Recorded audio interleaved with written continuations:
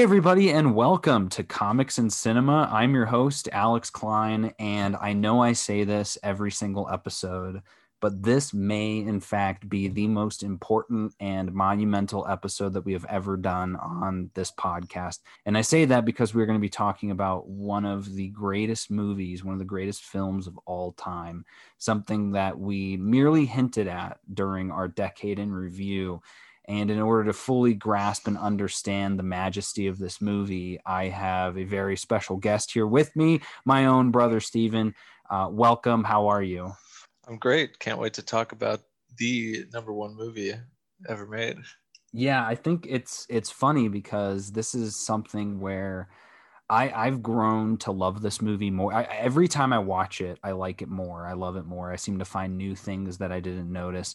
And there was, and I'm sure you remember this, there was I wouldn't call it a dark period, but there was a time in my life where I was thinking Avengers Endgame was at the top of my list Right. and struggling with that of, oh my man, this movie just hits different. And, when we watched this again for the anniversary, I was smiling to myself because I was like, what was I even thinking? Like there's no comparison to this movie. I think this movie will always be my favorite movie ever, just because, like I said, it's so nuanced and it's so ethereal, and obviously we'll dive into all of that. But yeah, so thank you so much for being on for this. I know we talk about this movie all the time. We actually have a lot of history with this movie too. Did you see this in theaters?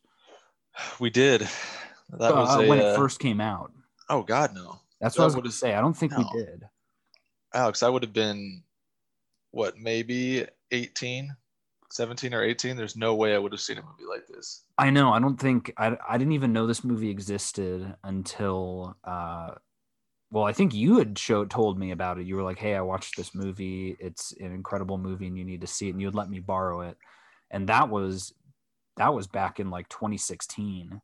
So it had already been like 5 years since the film came out. And I remember watching it and being like, how did I not know this movie existed? But Right. I didn't even grasp it on that first watch. Like, I was just like, what did I see? And it really is a movie that you have to watch multiple times to truly feel the majesty of it. But yeah, no, we never saw it in theaters, but we did go see it it was really cool. It was like a special engagement for, wasn't it for like sci-fi and science? Yeah, Something I like think it that. was some school project. It was some showcase they were doing related to time, and I think they That's were right. screening a bunch of time-related movies. Yeah. That And might that have was been what at it the was. Alamo Drafthouse. Yes.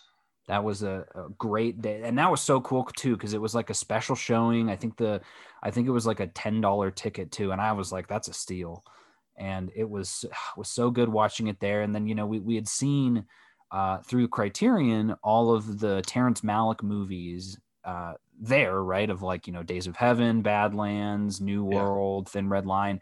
And so I think we'd kind of talked of like, it's only a matter of time until, funny enough, that Tree of Life comes to Criterion, and so we'd been waiting very patiently for it. And when that movie got announced, I feel like every time they announce their new slate of movies for the upcoming month, there's maybe one where you're like, oh, okay, that's a good one for them to pick. But when this one came out, I was like, finally, this is, and the fact that it is chock full of special features, and they are robust special features. And not only that, but you get that extended edition that is supervised by Malick. That is like, I think it's like what, 40 minutes, 50 minutes longer. It's like a little over Yeah. 3 hours, right?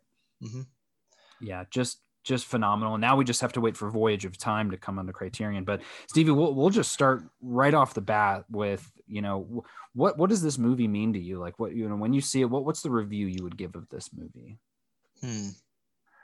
The one thing that I always think is, like, whenever I watch it, it kind of makes all other movies seem crass in comparison, which is, I mean, not super fair, not super literal, but it's one of these things where I'm like, man, I feel like no other movie deserves to exist when there's something this good out there. Like, Yeah, it's to me, it's on such a different plane of creativity, and it's the sort of thing that obviously a lot of people don't understand, or they just don't like. It strikes them as pretentious. A lot of people call Malick's movies perfume commercials or whatever, and I can see it completely in here. But for the people that do get it, who are willing to, submit to that style, and if you can connect with the story, it's just, there's nothing else like it for me. Yeah. There were one of the special features someone had talked about, and I loved this because I do this a lot in work of like, when you're analyzing data or you're getting data to, figure out a problem, whatever it is, to prove something's going on. You want to catalog all of the instances, and then you want to kind of document the outliers, right? Like you want to say, okay, this sort of thing that you're doing happens this amount of times, but then there are certain times where it happens a little bit less. There's times where it happens a little bit more. And it's funny, they talk about that in one of the special features of this movie being a one-off. And I'd never really thought of it that way. And, as I was watching it, it really hit me of like, you could kind of categorize that for film as well. Like looking at the data of film, there's a lot of great films out there, and despite reviews of the films, in terms of you going and sitting in a movie theater and watching a movie and being fully entertained. And again, it's different for everyone, right? It's very subjective, but I would say, like we just said, Avengers Endgame, top of my head is Hobbs and Shaw, Hobbs and Shaw, Quiet Place Part 2, Cruella. I mean, take your pick of all these movies.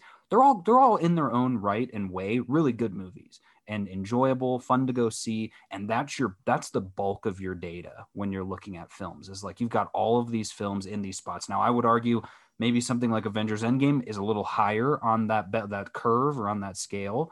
But then you look at Tree of Life, and that movie is so far above these other things that I see what you're saying, and I totally get that. Of when I'm watching this movie, it feels like no other movie exists, and I love that feeling. But at the same time, I love the idea that there's so few movies like this, that it kind of goes back to that idea from Incredibles where he says, well, if everyone's superpowered, then no one is. And I feel like if every movie was at the level of Tree of Life, it would get lost in the weeds, sort of thing.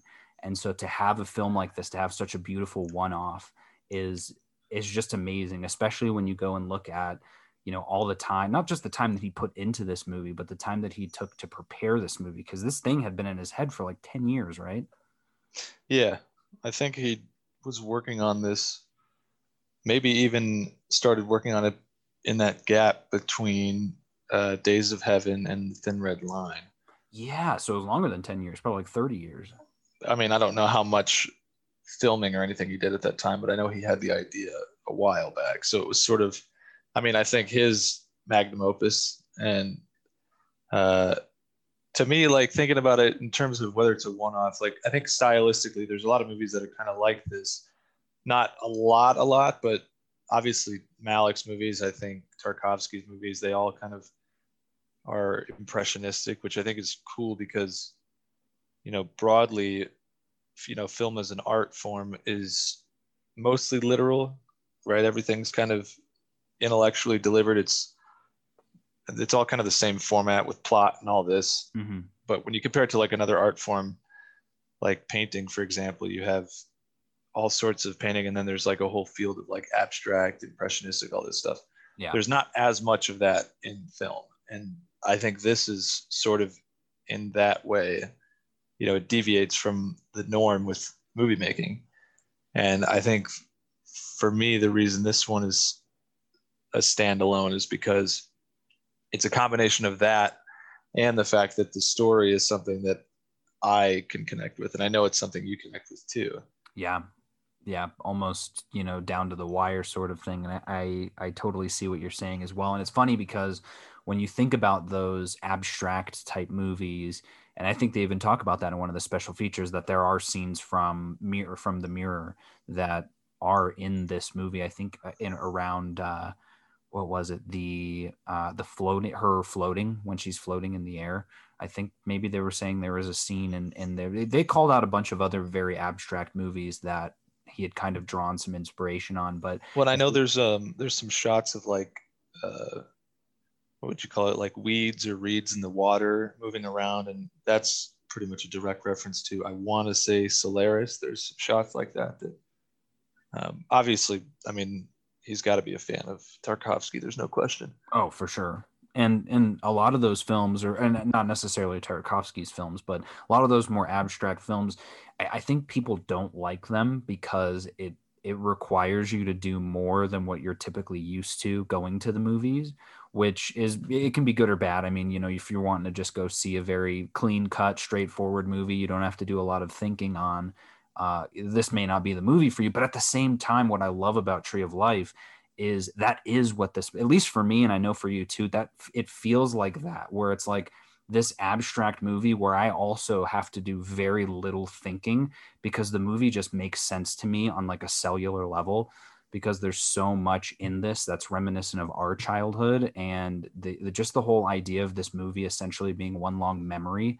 It, Yeah. once you kind of grasp that and wrap your head around that, it's a very easy movie to watch because you just sit there and you experience it like you would sit and think about a memory. But to somebody who's maybe not as well versed in those types of things, or again maybe hasn't had that same sort of upbringing, it may be a little more difficult. But I just think that the way that he kind of sets everything up and paces it, to some, again, it may seem kind of weird or like, okay, where'd that scene come from? But when you think about it from that memory aspect, it's like all of that makes so much sense, of like cut all the quick cuts. Cause when I first watched this movie, I was like, why is Sean Penn even in this movie? But then like the third or fourth time that I'm watching, I'm like, oh man, it makes so much sense. The whole movie is Sean Penn, right? Like this entire thing is his memories, and you're getting to see these glimpses of his life as a kid. And so, yeah, Sean Penn isn't in it that much, but in a way, his character is the entire movie. And I didn't catch that on the first viewing, but it took a couple. So there is those nuances again that you may miss on a first time through. And I saw a thing here that said like at the Cannes Film Festival, there was an equal amounts of booing and cheering when the movie ended, which I Of think course. is very, yeah, of course, yes, very accurate. And I mean, and it's very reminiscent too of, you've got it sitting at a Metascore of an 85, which is really high. But its IMDb score with almost 170,000 is 6.8, which is kind of low. So there really is a divide of people. And I think that's for all of Malick's movies. There's just, and it's funny because, you know, you see like Chloe Zhao is now, you know, the way that Tarkovsky probably inspired Malick, you know, Malick is now inspiring a new generation of filmmakers in that same vein, and people are loving those movies. So I would be curious if Malick is going to be one of those Tarkovskys where I personally, and I'm sure you agree, he's already that, but to some of the younger audience, that is, because I know a lot of younger people who really like Chloe Zhao's movies, and I'm always telling them like, hey, if you like those, you need to check out Malick's movies because he inspired him. And I could see those people really liking Malick's movies. So he could easily become one of those Tarkovskys in the future, of like, this guy was so far ahead of his time sort of thing, where people just didn't appreciate it while it was around. Well, it's just, it's almost like a different language because, Yeah. typical movies, there's always something to follow, right? You're talking about the idea of someone turning their brain off or on during a movie. I mean, any traditional movie, there's going to be maybe dialogue in every scene. There's some plot point that you're, progressing through. And so it's linear. There's something to follow. You don't have to do a whole lot of work. And I don't think you have to do a lot of work in these kinds of movies either, but it's a completely different experience because you're sitting there and you're just seeing things happen. It's not really, there's not necessarily a rhyme or reason to things sometimes. I use the term impressionistic when I talk about this movie for that reason. Mm-hmm. I think it's funny when, I used to talk about this with, I think it was Andrew and Alden. They would talk about it being like, I think Alden might have used the term pseudo intellectual, trying to, but I think that it's not intellectual at all. It's more emotional, right? Where Yes. traditional movies are more intellectual in terms of trying to convey some story, or, with monologues and all this stuff. There's a little bit of that in Malick movies, but it's always very rough. And it's just like a character saying something to themselves that sometimes we laugh at because it sounds like a silly statement, but it's like, that's more akin to what might actually be going through a regular person's head. And And that, it's funny you say that because maybe that's a piece of it as well, is like the whole, when I go to the movies, I'm not going there to think, right? Like I'm going there to escape, to lose myself.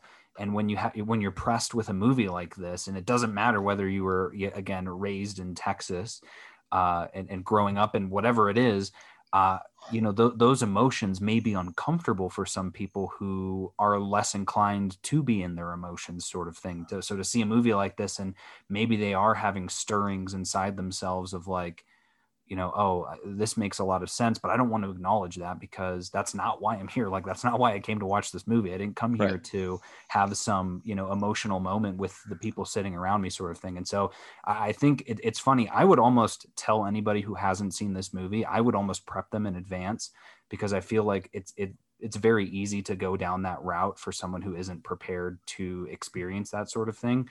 Would you say the same? Yeah, and I don't know what you can really do to prepare somebody, but I I mean, you could think just say that, you like just gotta give it's a them the pretty emotional disclaimer. film. Yeah. And it's, I mean, it's obviously it's not.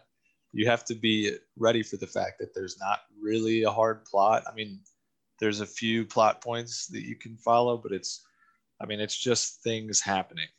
It's just like a panorama of this one person's life and childhood, and you've got all the cosmic stuff, the birth of everything. So you just have to go with it and be prepared. Yeah. That's really all you can say.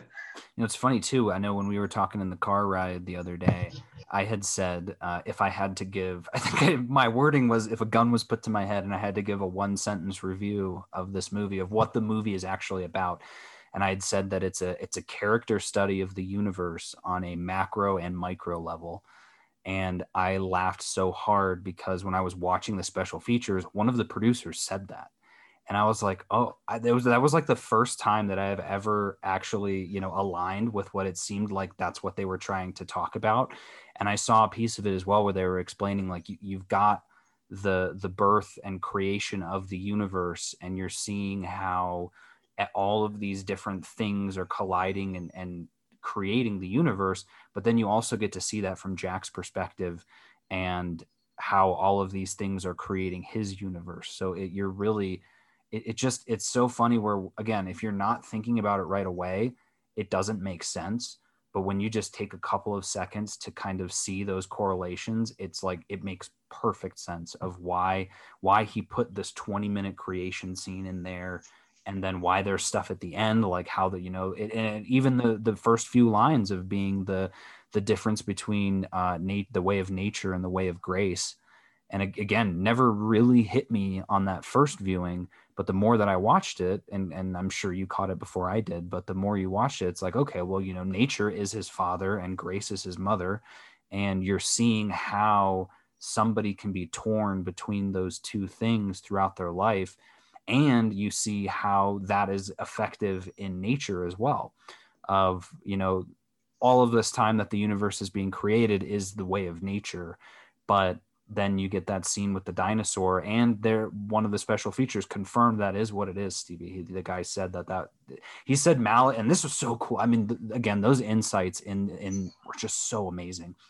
He said Malik was very adamant that he wanted dinosaurs in the movie, but he was very adamant that he wanted them to be not the main dinosaurs. He said he specifically wanted them to be like the B level dinosaurs that Makes aren't sense. a Tyrannosaurus or something, because he wanted to capture a moment of just regular life for the dinosaurs, and how a very simple act of grace from the one dinosaur, which they said the name, I've actually never heard of that dinosaur with all my knowledge.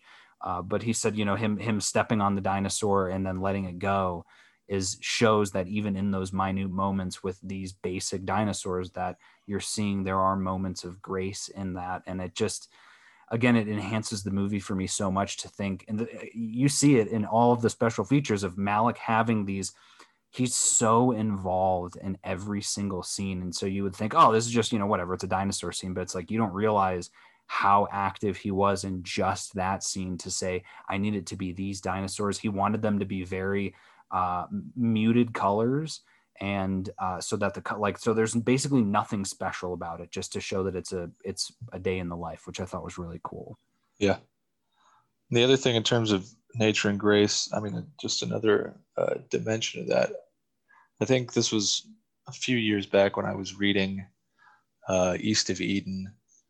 That book deals a lot with sort of the Cain and Abel thing. And when I was reading that and, brushing up on the Cain and Abel story in the Bible, I realized that basically you have a lot of that in this movie too.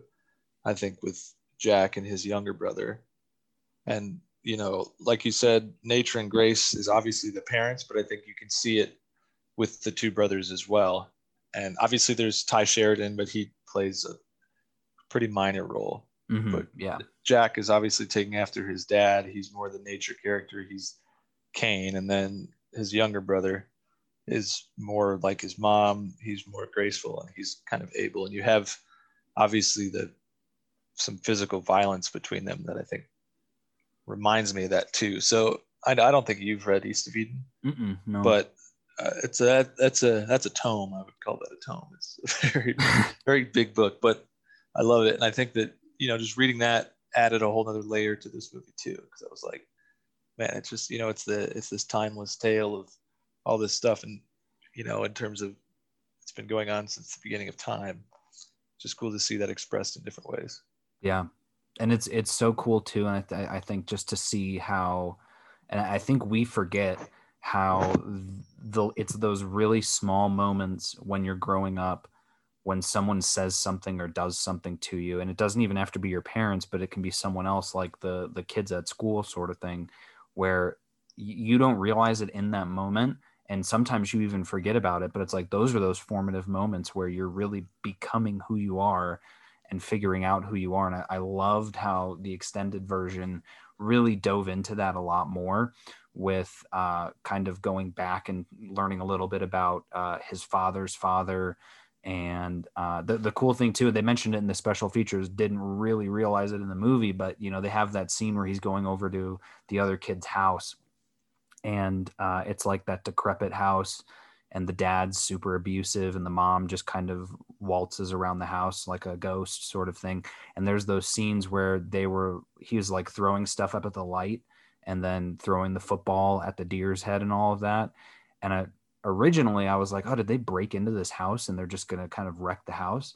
And but then we saw the other scenes and I kind of forgot about it, and I was like, oh, but then they were explaining that scene is in there because those were those formative moments where Jack started trying to rebel against his dad and rebel against him not slamming the door, but how he started kind of wavering after that, where he's being a little meaner to his brothers and all this. So it's so crazy again how you go over to one person's house not really expecting that, but something happens there that you internalize as a child, and now it starts kind of pushing you to act in a certain way. And you see that in a lot of different areas too, like when he goes to school at the very end.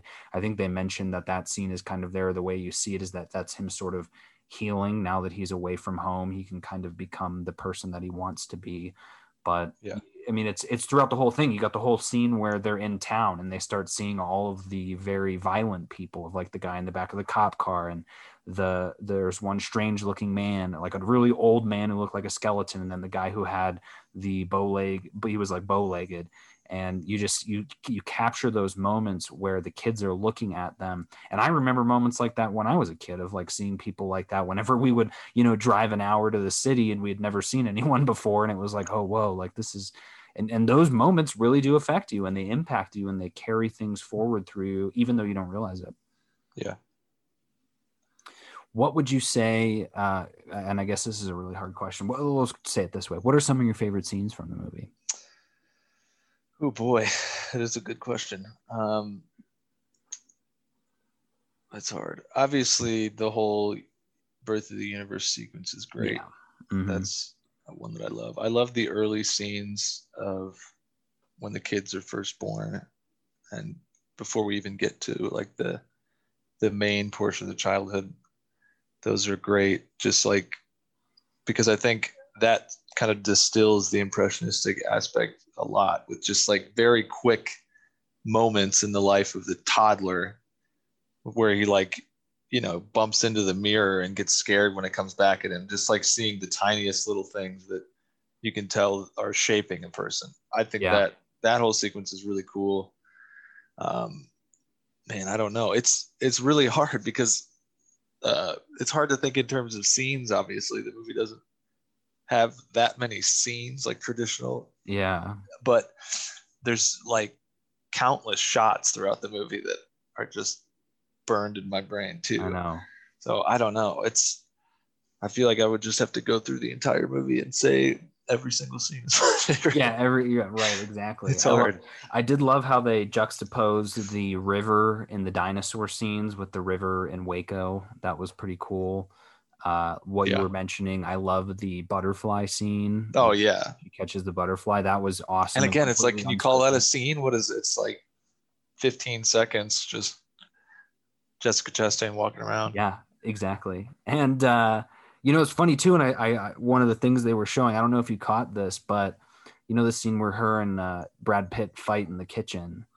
Obviously, completely. Most of the movie is completely unscripted. They were saying that Terry will, in the morning he will like give you some lines or let you know kind of what the plot is, but then from there he's like just kind of feel it out. Actually, I forgot to mention this. This might be one of my favorite things of the movie. I don't know if you noticed this, but when you're looking at that town or that neighborhood, it never really felt to me like Texas, but at the same time, it never didn't.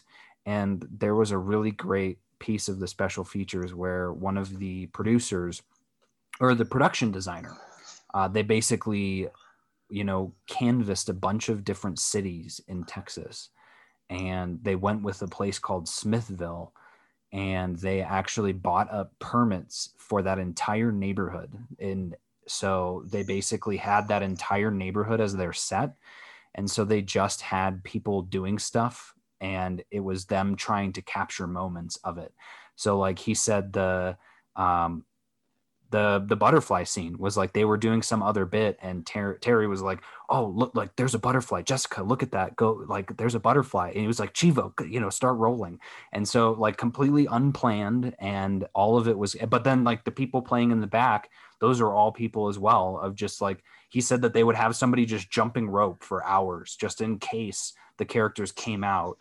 And it just, to me, the level of craft. And he says that, they chose this place, and he picked where they were at. He picked the house that they were in because it doesn't look like anything. He was like, even though the film takes, and I love this, he said, even though the film takes place in the 1950s, he wanted it to feel like it was any time, that when you're watching it through the and the costume designer was saying too, like Terry wanted all of the clothes to be completely muted because he wanted you to be able to focus on their faces and not on their clothing. But he was like, it could be any time. It could be the 1920s. It could be the 1980s. It could be Texas. It could be Missouri. It could be Oklahoma. And so it really, and I agree with that. It really resonates with like anyone could look at this. And even though it's like, oh, it's about people growing up in Texas, it's so much more than that. And if you wanted to pretend that it was Oklahoma or something, like, go for it, because there's really no indication that it is where it is. Yeah, there's not really anything in the movie explicitly telling you that it's Texas anyway. Yeah, exactly. I mean, there's a few things, I think maybe a few mentions of Waco on signs, but yeah, no one actively is like, hey, welcome to Texas. And that's the beauty of not really having a plot, is you can kind of attach the meaning that you want to it. Mm-hmm. And that makes it timeless. Yeah. Or something that, can last forever, as opposed to a movie where you watch it and you're like, oh, you just get that feeling where you're like, wow, this movie is really outdated. I feel like Tree of Life, in 100 years, people could watch that and still be in awe of it. Yeah. And the other thing that I really liked about it too, in watching the features, was how most of the creation sequence was practical effects. I didn't realize that as we were watching it, and I thought that was the coolest thing ever. And he said the same thing. Terry was saying, like, people will know if it's not special effects or if it is special effects. And so they really wanted to experiment with different types of science to see what could something like this look like. So there's a bit where one of the scenes in there is them pouring milk on something, And there's another one where it's like dust that's spinning on a wheel, and all of this just absolutely like they flame heated up a sphere, like a metal sphere in one bit. And they had the guy from 2001: A Space Odyssey. I don't remember his name. It's Trumbull, I think is his last name, but he's the guy who consulted on Oh yeah, yeah. 2001 as well.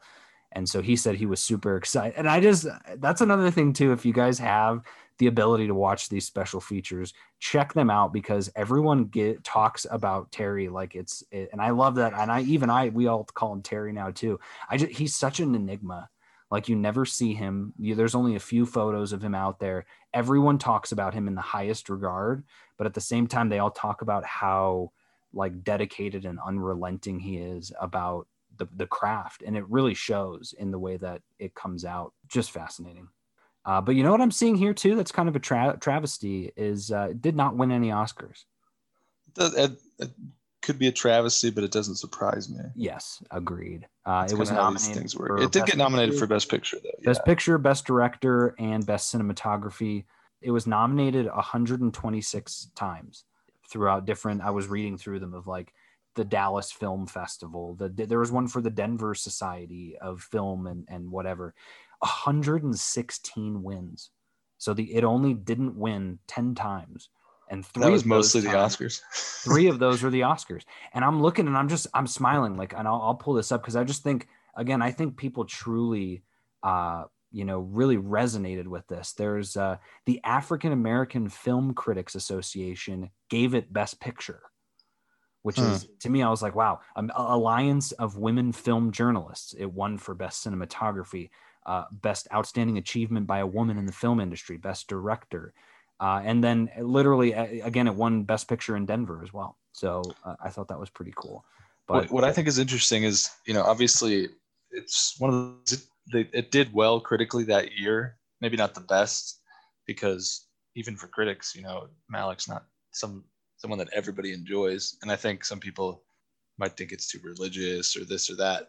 But by the time we got to the end of the decade, it seemed to be near the top of everybody's lists. It's one of those things that took them years. I love watching or looking on Metacritic when they do like annual roundups, and they did one at the end of the decade of kind of surveying all the different lists that critics come up with. And I know Tree of Life was on a lot. I'd have to look that up, but it's one of those where by the time you get to, however many years later, then you realize, okay, yeah, it really was this big thing that deserves recognition. Mm-hmm. It was really, honestly, it was ahead of its time. And I feel like it still is ahead of its time, because I can't think of another instance where someone so beautifully was able to capture what memories look like on film, basically. Right. Of like, and again, you'd go, oh, well, there's other ones that, can do that. And it's like, but did that movie have a 26-minute, bit about how the universe was created? Probably not. And few do. Few do. And which is funny because, and they were saying that too, that this was like the first time that someone had done that. And I was like, really? Because I feel like I've seen it, but maybe I just maybe I haven't seen it that way. And maybe what I'm thinking of is the creation sequence in Fantasia, but it's mind blowing. Yeah.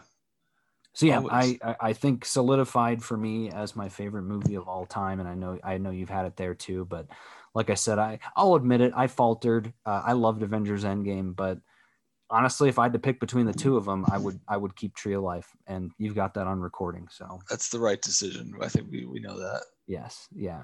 Look, you can consider the time when Avengers was your favorite as sort of a dark age, as sort of a black plague. And then, you have to realize that once nature heals and the plague is gone, then you hit a renaissance, and then you open your eyes to the good art. Yes. Yeah. I'm a dark. I don't know. Just something to think about. Yeah, that might be something. Something to toss around. Yeah. I'm gonna reflect on that on my deathbed. There you go. That'd be perfect. Any final thoughts about this masterpiece? Man, I'm sure I do have some final thoughts. I guess the one other thing I'm trying to think.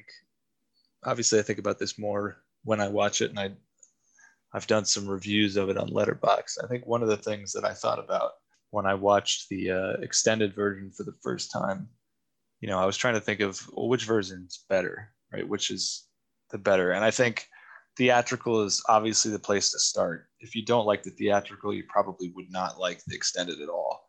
If you do like the theatrical, extended adds a lot of great context. And something that I think would be cool would be, you know, every time you watch the movie, it gets like 5 minutes longer, because it's kind of, you know, the way it's just playing as memories. It's like you're going back over these memories, and each time you do, it'd be cool if you remember just a little bit more of the story.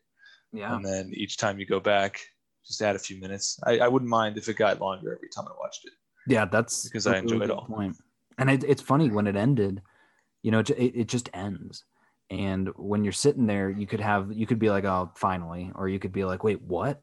And I feel like a movie like this, I don't even know how they decided when to end it, because it's like, it seems like something that just, it doesn't end. Like, that's the whole point of the movie, is that these things don't end. Obviously they show those moments where the universe is ending, but for this guy, like, there's no end. And yeah, you've got the whole scene where he's meeting all of the, you know, all of the people that have impacted his life in different various times. But that would be awesome if it was just a little bit longer every time. That'd be the coolest form of cinema ever. Yeah, that'd be a wild experiment.